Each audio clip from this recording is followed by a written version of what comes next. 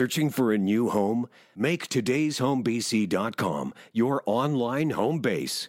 With easy-to-search listings and connections to local realtors, everything you need is under one roof. Powered by Black Press Media, you can search hundreds of local listings, all in one place. Access the top real estate professionals to help you find the perfect home today at today'shomebc.com.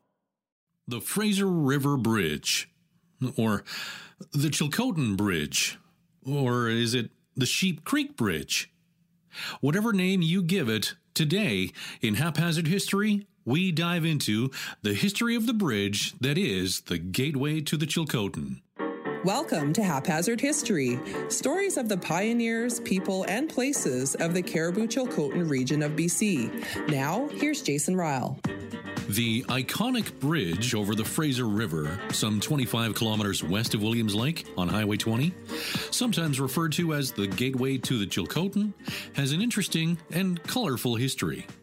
For eons, a natural slowing of the current of the river in that area made for a suitable crossing site. When the river is at its normal height, the current is usually peaceful enough for boats to cross. And when the flow of water is low, there are spots where animals can easily swim across. Prior to European settlement, there was a substantial Secwepemc village located at the mouth of Chimney Creek, about 8 kilometers upstream from the present bridge site. The people there constructed log rafts, which they used to cross the river. In the early 1800s, Hudson's Bay Company fur traders and trappers were ferried across the Fraser on these rafts, which they referred to as barges. The indigenous people there then became known as the People of the Barge, and are referred to as such fairly often in the journals of Fort Alexandria from the 1820s through the 1850s. With the coming of the gold rush in the early 1860s, one of the most common routes to the goldfields was via the River Trail from Lillooet, which paralleled the Fraser River on the more level west side. There were crossings at Canoe Creek, or further upriver at Chimney Creek, and trails led east to the diggings. The Chimney Creek Trail led east from the river through Chimney Valley, up and over the ridge to St. Joseph's Mission and 150 Mile House, then northeast to Quesnel Forks and Keithley Creek. A side branch split off this route at what we now call the Pinchbeck Hill and made its way into the settlement of Williams Lake. Early in 1862, Amedee Isnardi, a young man from France, arrived in Chimney Valley and preempted land alongside the trail. He constructed a roadhouse and a saloon and cleared land for a farm. There, he and his wife, the daughter of a chief of the Stalapan Nation in Lillooet, raised 6 children. By the mid-1880s, Isnardi had preempted, or purchased, virtually all of the land in the valley. In the mid-1870s, with the gold rush over, there was a land rush of sorts to the rich agricultural grasslands of the Chilcotin. Settlers moved steadily into the area, but few of them stayed on, finding the winters especially too harsh. Those who did remain put down roots, establishing some of the historic ranches that still exist today. At this time, Soda Creek was the major town in the area, and the main route to the Chilcotin was to cross the river on the Soda Creek Ferry, then to follow the river south before moving inland to come out at Beecher's Prairie. A crossing at or near Chimney Creek was shorter, but considerably more difficult, canoeing across to the west side and then having to travel up a steep, rocky hillside to the top, after which there was a fairly flat and easy run to Beecher's Prairie. Amedee Isnardi, seeing a good business opportunity, began a ferry boat operation across the Fraser in the late 1880s. His ferry consisted first of a large freighter canoe, and later of a 6 by 12-foot scow, both of which were rowed across the river. To transport freight wagons on the scow, first the wagon was unhitched and loaded on, then the horses were led into the water and pulled by their halters behind the ferry as it crossed. Isnardi's eldest son, Joe, took over the ferry operation for a few years before selling it in 1900 to Murdoch Ross.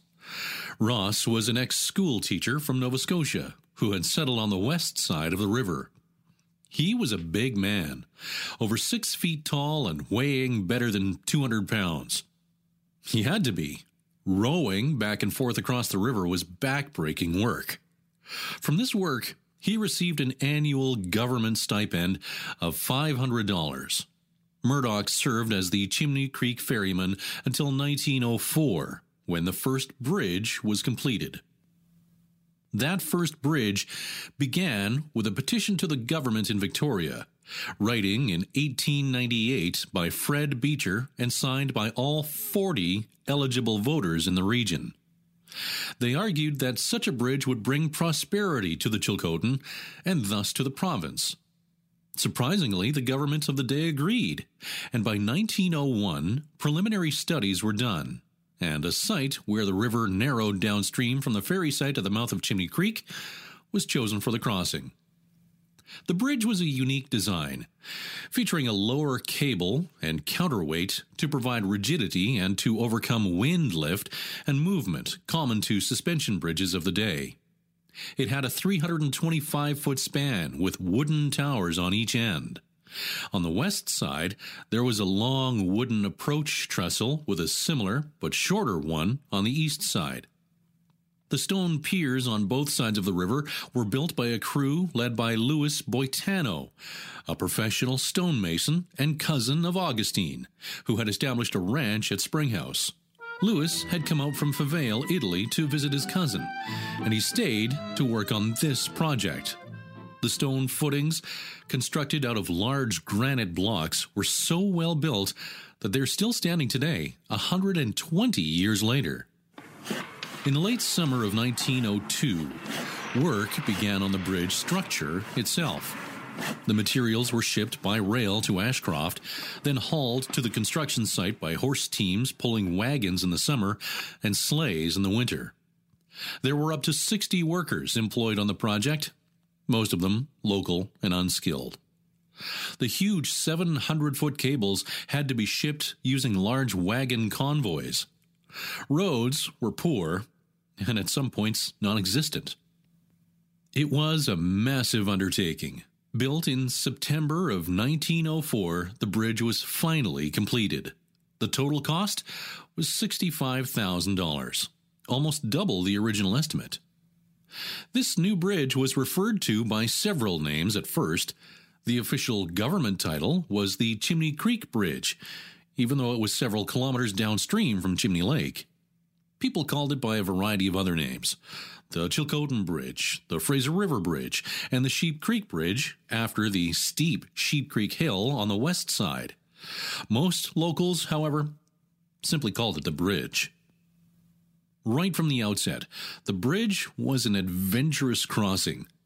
Hanging 100 feet or so above the river, it swayed and squeaked and groaned.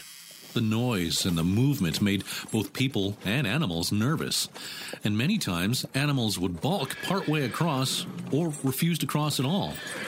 People said it moved so much that it was like driving on waves. Holding pens were built at each end of the bridge so that only a small number of terrified animals could be driven across at a single time. As the structure aged, it sagged more and more in the middle, so that vehicles had a significant uphill climb to get off in either direction. Heading west, getting off the bridge was just the start of the nightmare. Ahead lay the 4-mile-long Sheep Creek Hill, with its 20% grade and 6 roughly cribbed switchbacks. Sometimes it was simply impassable. Over the years, the bridge saw yeoman service. It had to be repaired and reinforced several times, with cables being replaced, timbers, ties, and planking being renewed, and access to both ends being upgraded. By 1960, however, it had reached the end of its life, and it was obvious to everyone that a new bridge was required. The sag in the middle became notorious, as did the noise the structure made as larger and larger vehicles made use of it. A brand new concrete and steel bridge was erected just upstream from the old one. It was deemed that this old bridge was too unsafe to remain standing, so the decision was made to destroy it. Munitions specialists were hired to set charges and to blow it up into small pieces so that the debris would not cause problems further downstream. The first attempt was a failure. The old bridge shook a bit and then settled back in place. The charges all had to be replaced, this time with considerably more explosives. This time, the entire east side was demolished, but the center span hung up, then dropped into the river as a single large piece. It floated down the river with the guardrails still in place, never to be seen again. There was considerable speculation about where it may have ended up. The west section was badly splintered but would not fall, so it was set alight and burned. The new bridge opened officially in September 1962, almost exactly 58 years after the old one had gone into service. This new bridge was officially named the Chilcotin Bridge, but as with its predecessor, it still goes by several different names. For nearly 60 years now, this bridge has been a reliable, safe crossing, as well as the major access point to the Chilcotin country. It is scenic and often photographed, and it stands as a testament to the strong work ethic and tough-mindedness of those who opened up the west side of the Fraser River. For today's edition of Haphazard History, Barry relied upon the writings of Irene Stango and her book, Looking Back, as well as references from photos from the collection of the late Dr. John Roberts, photos from the BC Provincial Archives, and from the public domain website, Williams Lake and Caribou Chilcotin History. And you can see all these photos in this month's edition of Freedom 55, and the special publication, Casual Country, produced by the Williams Lake Tribune. Haphazard History, written by Barry Sale, produced for the Williams Lake Tribune, and thanks to our sponsors for making today's episode possible. New episodes of Haphazard History available every month wherever you get your podcasts. Thanks a lot for joining me today. I'm your host, Jason Ryle.